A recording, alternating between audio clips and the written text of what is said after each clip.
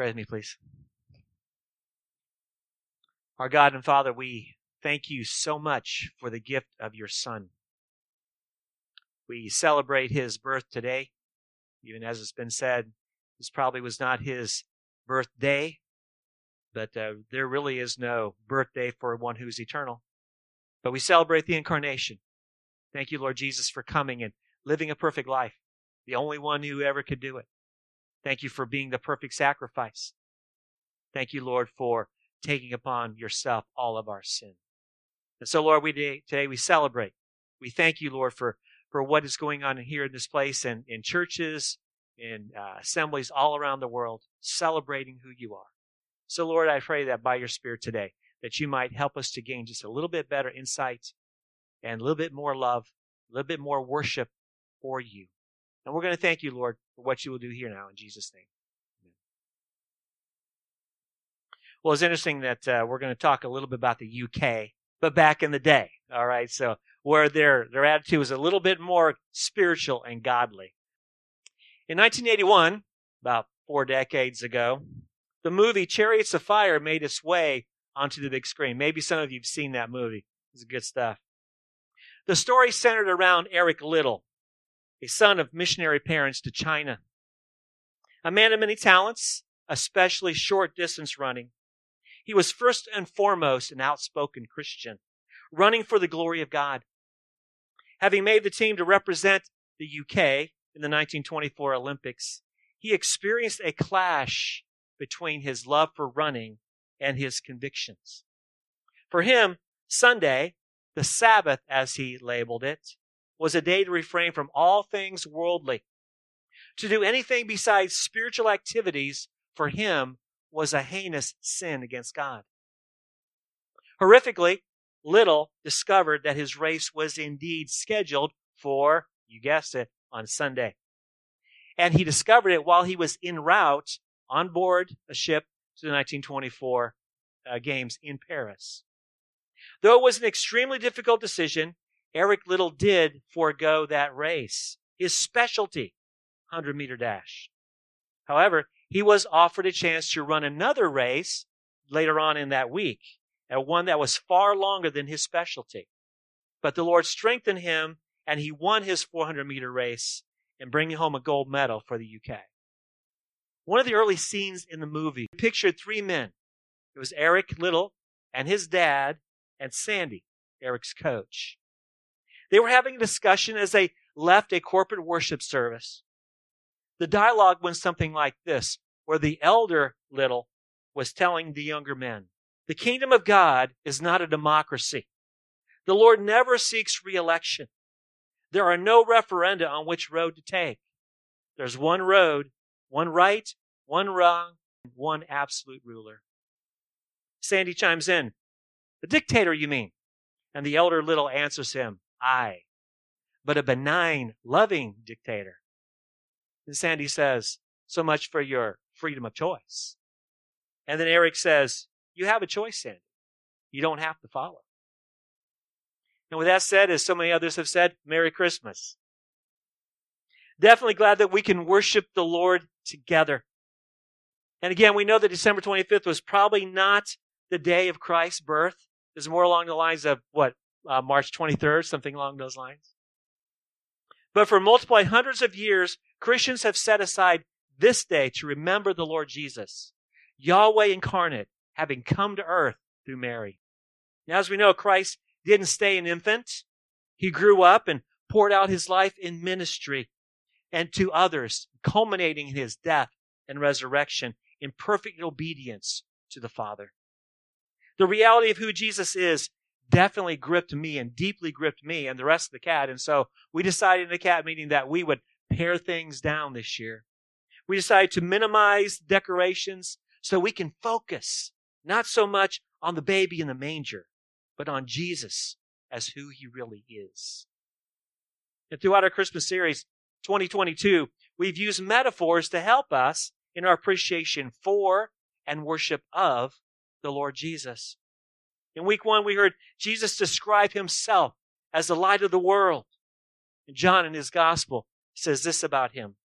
In him was life, and the life real life was the light of men. In week 2, we saw Christ as a Lamb of God who takes away the sin of the world. And how horrible the price he paid for our sin. But how great and glorious is the Lamb of God. Amen?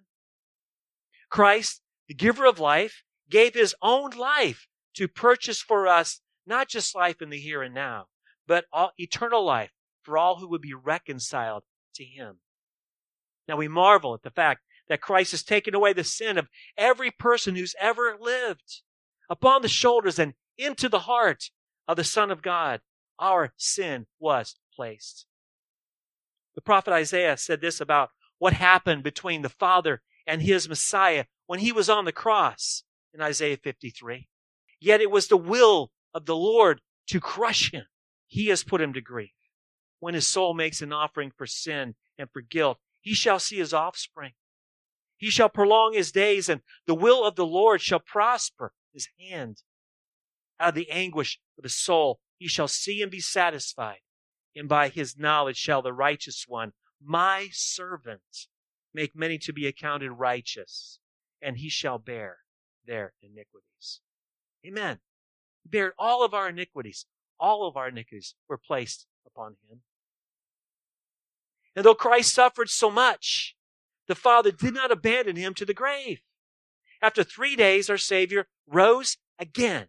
He is alive forever, seated at the right hand of the Father, ever living to make intercession for his people. Hallelujah.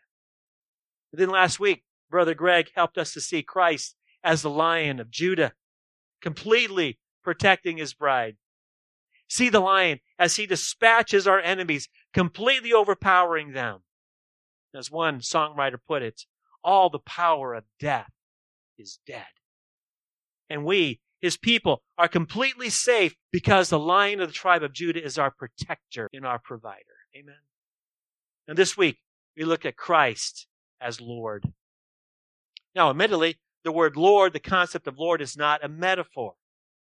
But let's be honest. Lord as a reality is foreign to our minds. As followers of Christ, we use the word often. But do we really understand what Lord means, especially as they understood it back in Jesus' day? We've been born and raised as Americans. We bristle at the thought of living under the authority of a Lord. Or as we have just heard it described, a dictator, though he be benign and loving. See, this goes to the heart of our understanding of the system of government that we've been living under for the last 250 years almost. See, we understand our system of government as a representative republic. Even though those who know better, or ought to know better, they refer to it as a democracy. We're not a democracy, are we? The government is, as Lincoln said in his Gettysburg Address, of and for and by the people. Many of us see our elected officials as taking an increasing amount of control from us, and we don't like it. Think TSA. Think Department of Homeland Security. Think COVID passports in some places, or the so-called vaccine mandates. Attacking the Second Amendment also seems to be a favorite target of the progressives and Marxists. Now, we're told that these things are for our safety, to include shutting down corporate worship services. We see these freedoms erode right before our eyes, and there seems to be nothing that can be done to stop the erosion. But on the other hand, we see full-blown dictatorial regimes around the world in China or North Korea and even Iran, and we say in unison, no thanks. The human rights abuses come crashing in and splashing on our screens, and we are rightly incensed at all of this. The people are oppressed and they're murdered. And we conclude that even though our country is far from ideal, at least for the time anyway, our circumstances are better than living under the dictatorships that billions of people are living in from all over the world, even right now. So when it comes to seeing Christ as Lord, though we say the word, we don't have a positive reference point to help us understand what lordship really is. So let's briefly explain it and explore it. When we say Lord, what we mean is one who has the absolute right to rule over the people in his jurisdiction in any way he wants to. What he says goes. Period. If the Lord or a king tells his subject that they all must wear blue on Tuesdays or die, well, the family had better make funeral arrangements on Wednesday if a family member goes against the edict.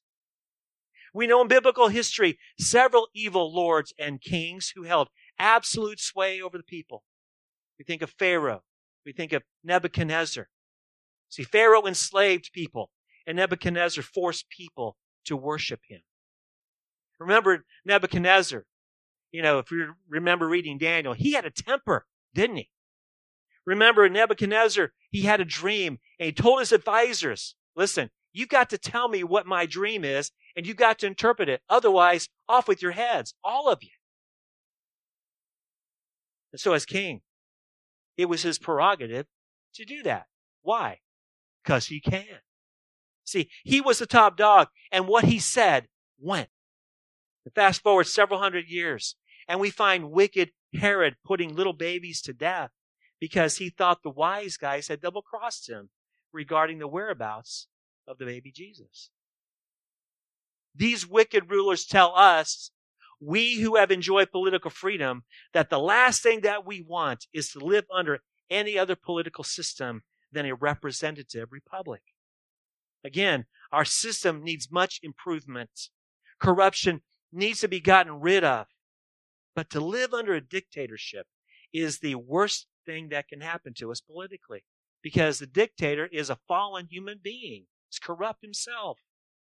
And that's why we don't quite get it, do we, when we read about the apostles or Jesus referring to Christ as Lord. But what if we became convinced that the Lord and his ways were far better than any system of government, to include our own in even the best of the times? What would life be like under his regime? I'd like to introduce you to a little girl named Sophie. In her wide-eyed, childlike wonder, she discovered what life was like living under the lordship of the best king ever. Sophie's Step. Once upon a time, there was a little girl named Sophie. Sophie was a good girl most of the time. Sometimes Sophie felt angry or selfish or lazy. When she felt like that, she stopped being good and started being bad. Very bad. She sassed her mommy, disobeyed the rules, took toys away from other children, and did not show respect to her daddy. Sometimes Sophie even fell on the floor and kicked and screamed until she got her way. Sometimes. Sophie liked being a good girl more than being a bad girl, and she wondered how she could stop the bad. She wondered and wondered. She tried hard to stop the bad behavior, but she always seemed to mess up. Sophie felt sad. One day, when Sophie was playing, she heard a voice. Sophie. She looked up, and there was a man. Sophie knew she had heard that voice before, and the face of the man seemed familiar to her. Hello, said Sophie. What's your name? My name is Yeshua. Sophie, I have heard and seen you trying to be a good girl. I know you want to stop doing bad things. I can help you, Sophie. Would you like me to help you? Can you really help me stop doing bad things, sir? Sophie asked. I can. And Sophie, not only can I help you stop doing bad things, I can change you and make you be good. Would you like that? Sophie said, Oh, yes, Mr. Yeshua. I want to be good. I want to. Very well. But Sophie, you must learn to trust me. You must allow me to change you. You must learn to obey me. Will you trust me, Sophie? Sophie's face fell. She couldn't say anything. Speak, Sophie. What troubles you? Sophie answered, Mr. Yeshua, I want to promise these things, but I mess up and do bad things so much that I'm afraid I will break my promise and you will be angry with me. Yeshua smiled. Sophie, I know you better than you do. I did not ask you to change yourself. I asked you to trust me to change you. Do you see the difference? Oh, yes. Mr. Yeshua, I see the difference, cried Sophie. I promise I will trust you to change me. Good, said Yeshua, and I promise to change you. He smiled. I am going away, but I will be back. Remember your promise. And he was gone. Yes, sir, exclaimed Sophie. She went back to her play, happy and at peace. Sophie. It was the familiar voice of her friend. Sophie looked up.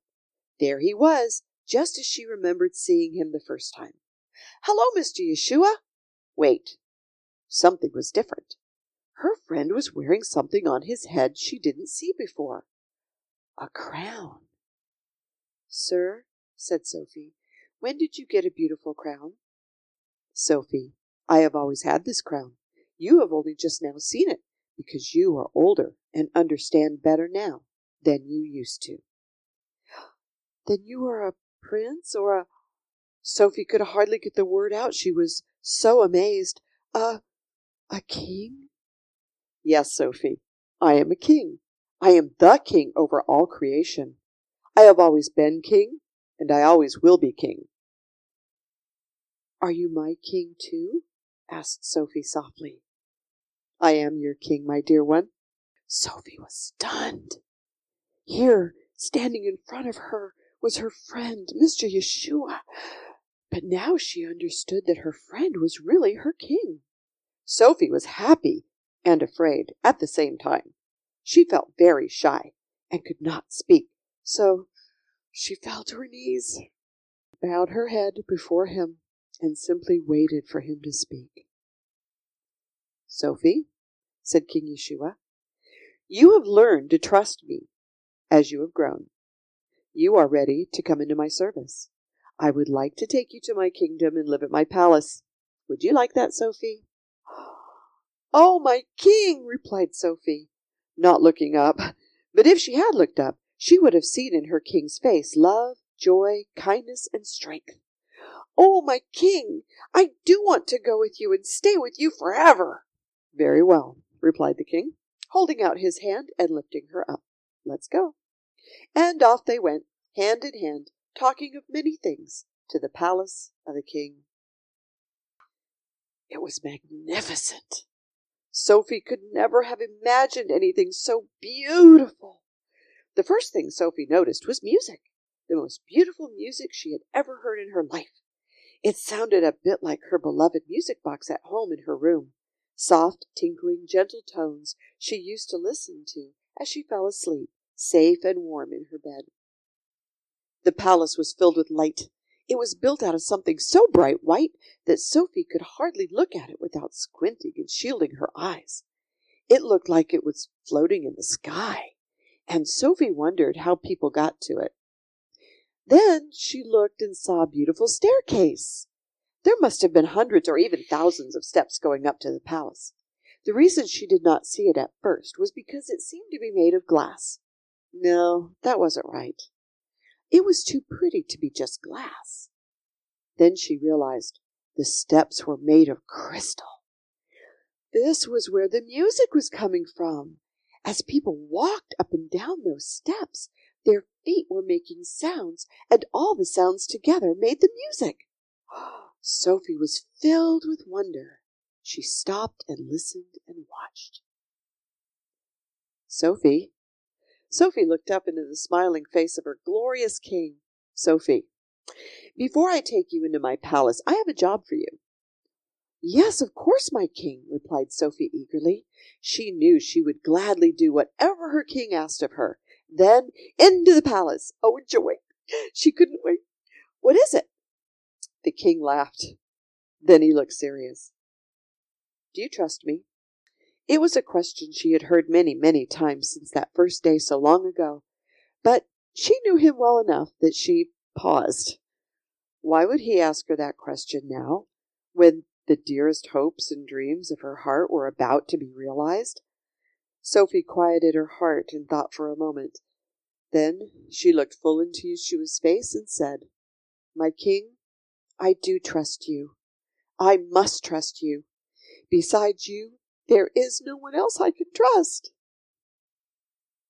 You are the king, and everything belongs to you, including me.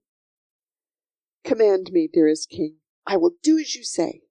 With that, Sophie was suddenly filled with a strange feeling of joy, fear, and peace at the same time. Yeshua spoke. "Sophie, I want you to scrub the step you're standing on. Here is a brush and polishing cloth. I have to go, but I will come back. Okay, Sophie? Will you do this for me?" Sophie felt relieved. Scrub and polish a step? That was easy. She smiled happily at her king. "Oh, yeah. Oh, yes, my King Yeshua.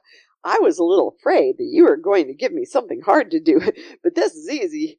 Will you be back soon?" "Yes, soon. But don't worry about that now. I'm glad you're doing this task for me. Goodbye for now." And he was gone. Sophie looked around. There certainly were a lot of steps. There were people, lots and lots of people, going up and down the staircase. There were also very large, lovely creatures Sophie had never seen before. They were 10 times the size of the people walking on the steps. They had pleasant faces, and they wore robes that sparkled and shone like diamonds. It seemed to Sophie that they were watching everything that was going on. Were these the king's guards? Sophie wondered. Oh well, time to work. The sooner this task was done, the sooner she would be taken to the palace. Sophie worked on that step every day, scrubbing, polishing, scrubbing, polishing. It was harder work than she thought it would be at first. She was surprised at how dirty some of the people were. What had they been walking through before heading up to the palace? Sophie felt she would have been embarrassed to show up at the palace in such a state. Sometimes a person would be bleeding and wounded, and she would have to help them to the next step. Luckily, there was always someone on the steps near her to help the wounded pilgrims, for that is what they were, continue their climb. Sophie's heart hurt for these, and she wished she could hear their story, but no one stopped to speak with her. If it wasn't for her fellow workers, Sophie would have been lonely. Every day, Sophie wondered if this would be the day her king would come and take her into the palace. But every day came and went, and still she was alone. Not completely alone, however, for there were others just like her who were also scrubbing steps. Most of them were very friendly, and Sophie was glad to make friends with them. Others seemed to be angry or tired or something, because Sophie would hear them complaining. "Where is he? He said he would be right back." Or, "I'm tired of scrubbing this step all the time." Or, "I'll bet he's not coming back at all, and we're going to be doing this forever." Sophie thought it best to ignore those people and concentrate on what she was doing. She did not want the king to find her complaining about the job he gave her to do when he came back to fetch her to his palace. Yes, it was oftentimes hard, messy, lonely work, and sometimes Sophie did feel like complaining or even quitting. But she always remembered how much she loved her friend King Yeshua. If this was what he wanted her to do, she was glad to do it. He asked it of her. She needed no more reason. Sometimes the task brought pain. As Sophie worked, she could hear the conversations of the pilgrims going up and down the staircase. Their footfall made the beautiful music, and their words added to the beauty as they praised the king.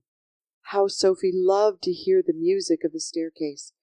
But when a pilgrim wasn't watching where they were going, or going too fast, they would lose their footing and fall on or trip over Sophie or another worker. Ouch! That hurt Sophie and the pilgrim. Then one of the beautiful, very large guards would step forward and help the pilgrim to their feet and set them on their way again. Then the guard would smile at Sophie, ask her if she was okay, and encourage her to keep scrubbing her step until the king returned. She loved seeing the guards smile, and after a while she started to look forward to getting tripped over just so she could see that wonderful smile. Day turned to weeks, turned to months, turned to years. Sophie was growing old. One day she sat back and looked at her hands. They showed the wear of her task and the years that had passed. She looked to her reflection in her crystal step. What did she see? An old woman with gray hair, a wrinkled face, and stooped shoulders. Yes, she saw these things, but she didn't care. She knew that one day she was going to go live in the palace of the king. He would choose the day, and she was content. She lifted her eyes and looked around her. People walking up and down the staircase, fellow workers scrubbing their own steps, the wonderful, beautiful guards watching over everything. Sophie stared at the guard closest to her and wondered again at the beauty, strength, and kindness of such beings. All of a sudden, the guard she was looking at looked back at her and started to smile. Sophie was thrilled. The smile grew into the biggest, most glorious smile she had seen yet. Sophie instinctively braced herself to get tripped over or stepped on, but it didn't happen. Instead, 3 things happened at once. The beautiful guards bowed very low. Her fellow workers stood and stayed very still, and the pilgrims fell to their knees. The staircase had stopped its music, and everything was silent. If Sophie would have glanced back at her reflection in the crystal step at that moment, she would have seen not an old woman, but a beautiful, happy, strong lady dressed in bridal robes. Sophie froze. She held her breath and waited. Sophie? The dear voice was still familiar. Sophie turned around.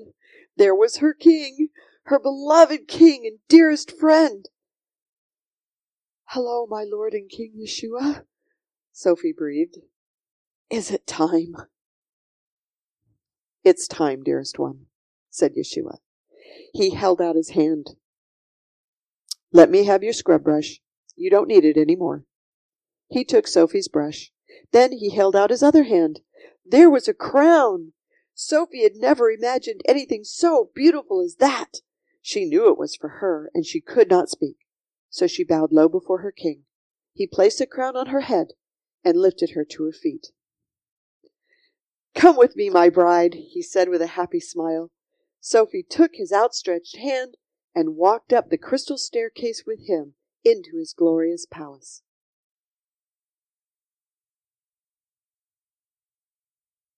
King Yeshua, a delightful Lord, truly a benign, loving dictator.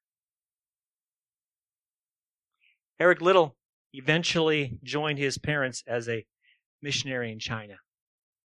And when he died as a martyr, as the end of the movie Chariots of Fire put things, all of Scotland mourned. In other words, though Eric Liddell, in the proper sense of the word, made the UK proud, what mattered to so many Scots was Eric Liddell's sacrifice that he made on the altar of Christian service. But what was Eric Liddell doing? Simply scrubbing his step. As he told his sister Jenny in the movie, God made me for China, but he also made me fast. When I run, I feel his pleasure. Indeed, Eric Liddell went all out for his Lord. He gave his life scrubbing the step God gave him. Sophie gave her life to King Yeshua, scrubbing her step. And as the story goes, very few noticed. But King Yeshua had his eye on her all the time. And when the time was right, the king came for her. He took her brush and then took her hand and then led her to the palace. And I can't help but think that when evaluation day comes, the king will tell both Sophie, who like most of us served the Lord in obscurity, and Eric Liddell, one whom all of Scotland mourned over, well done, good and faithful servants. As we finish up our Christmas series 2022 and get ready to turn the page to 2023, let me offer all of us some encouragement and a challenge. First, the encouragement. May we all look more intently at the Lord now more than ever before. Christ is the light of the world who grants life to all. Christ is the Lamb of God who takes away the sin of the world. Christ is the Lion of Judah who dispatched the most powerful enemy mankind could ever experience and know and come up against, death itself. And he did this by giving his life for his people. And Christ, as the Lord, has the right to rule every human on the planet. The king does not reign over a democracy. The Lord never seeks re-election. There are no referenda on which road to take. There's one right, one wrong, one absolute ruler. The Lord Jesus, in every sense of the word, is a dictator, but a benign, loving dictator. And we have the tremendous privilege of choosing to follow him. And we look at the world and its ways, and we conclude that the world is growing increasingly dark. But I beg to differ. See, the truth is, the world has always been dark. Did not the Lord tell us that only few of us would find life? And those who choose life through reconciliation to the King become lights of the world. The Lord tells us in Matthew 5:13-16, and I would like for us to turn there in the Scripture. I know it's a little bit dim in here, but if you can't, please go ahead and turn there, or just read along in your manuscript if you have it. I want us to see these words on the page of what our Lord said about who we, if we're following Christ, who we really are to the world. You, my disciples, are the light of the world. A city set on a hill cannot be hidden. Nor do people light a lamp and put it under a basket, but on a stand, and it gives light to all who are in the house. In the same way, let your light shine before others, so that they may see your good works and give glory to your Father who is in heaven. May I encourage every one of us in this room today and all under the sound of my voice to simply be the light that the Lord has called you to be. If you are a true disciple of Jesus, shine your light in this very, very dark world. It's true, isn't it? This world has nothing for us. Do you believe that? Nothing for us. Now, we're not talking about the things that he's made. I'm talking about all the things that are in the world. We talked about this in Bible fellowship today. The lust of the flesh, the lust of the eyes, the pride of life. It's not from the Father, but it's from the world. All those things. There are many things that we can enjoy, but these things that are of the world has nothing for us. So let's remember who he is and the love he has shown to us. Let's seek to be loyal to the Lord in an ever-increasing measure. And now let me turn the corner and challenge, or even perhaps warn some of you who appear to follow Jesus, but in your heart you know that you're not loyal to him. Though Jesus is benign and loving, he still is a dictator who demands absolute loyalty to him. It's obvious, isn't it? There's only enough room in every kingdom for one throne. And there's only enough room on that throne for only one king. Jesus is the king. Now let me remind us, and some of us, and inform the rest of us of three things that the Lord has done without our permission and without our consent. Imagine that. He does things without our permission. First, God never asked us if we wanted to be born. Isn't that true? The fact that you can hear me speaks volumes about how little control we have over our own existence. Second, God will not consult us about the day or the manner of our death. Our time is coming for us to leave this world, and none of us know when that's going to happen or the manner in how it will happen. Truly, every day is a gift from our Creator. And third, the Lord has never asked us if we wanted him to rule over us. See, the king is right now ruling and reigning over every person. Because Jesus is God's Messiah, having conquered death, God gave him the nations as his inheritance. The psalmist writes in Psalm 2, verses 8-12, "Ask of me," he says, "and I will make the nations your heritage, and the ends of the earth your possession. You shall break them." Break who? The nations. "With a rod of iron, and dash them," who? the nations in pieces like a potter's vessel. Now therefore, O kings, be wise. Be warned, O rulers of the earth. Serve the Lord with fear and rejoice with trembling. Kiss the Son, as in worship, lest he be angry and you perish in the way, for his wrath is quickly kindled. Blessed are all who take refuge in him. If he's talking to the rulers about this and warning them that way, how much more the pagans need to pay attention. The truth is, Jesus, King, benign, loving dictator, Lord of lords, already rules and reigns over everyone, regardless of who agrees or regardless of who protests. It's only a matter of time till all will bow their knee and confess with their tongue that Jesus Christ is Lord to the glory of God the Father. Would you agree with this? And so my challenge, and even warning to those who are just sort of, living on the edge, playing around with this thing when it comes to Jesus, why not do what he said? Deny yourself. Take up your cross. Follow him. See, wonderfully, this is how we establish friendship with the Lord. See, Jesus told us what friendship with him is like. He desires friends, many friends. But we must meet his condition if we want to be his friend. John 15:14, Jesus says this, you are my friends, what? If you do my commandments, if you keep them, if you do what I command you. In John 14:15, Jesus says, if you love me, what? Keep my commandments. Do you see a pattern here? Loyal, gratitude-based obedience is what the Lord is after. Let's get busy serving the Lord Jesus, King Jesus, out of our love for him. Love as he describes things. Which may be asking, how do we do this? How do I flesh this out? Sophie looked up in the smiling face of her glorious king. Sophie, before I take you into my palace, I have a job for you. Yes, of course, my king, replied Sophie eagerly. She knew she would gladly do whatever her king asked of her. What is it? The king laughed. Then he looked serious. Do you trust me? Sophie quieted her heart and thought for a moment. Then she looked full into Yeshua's face and said, My king, I do trust you.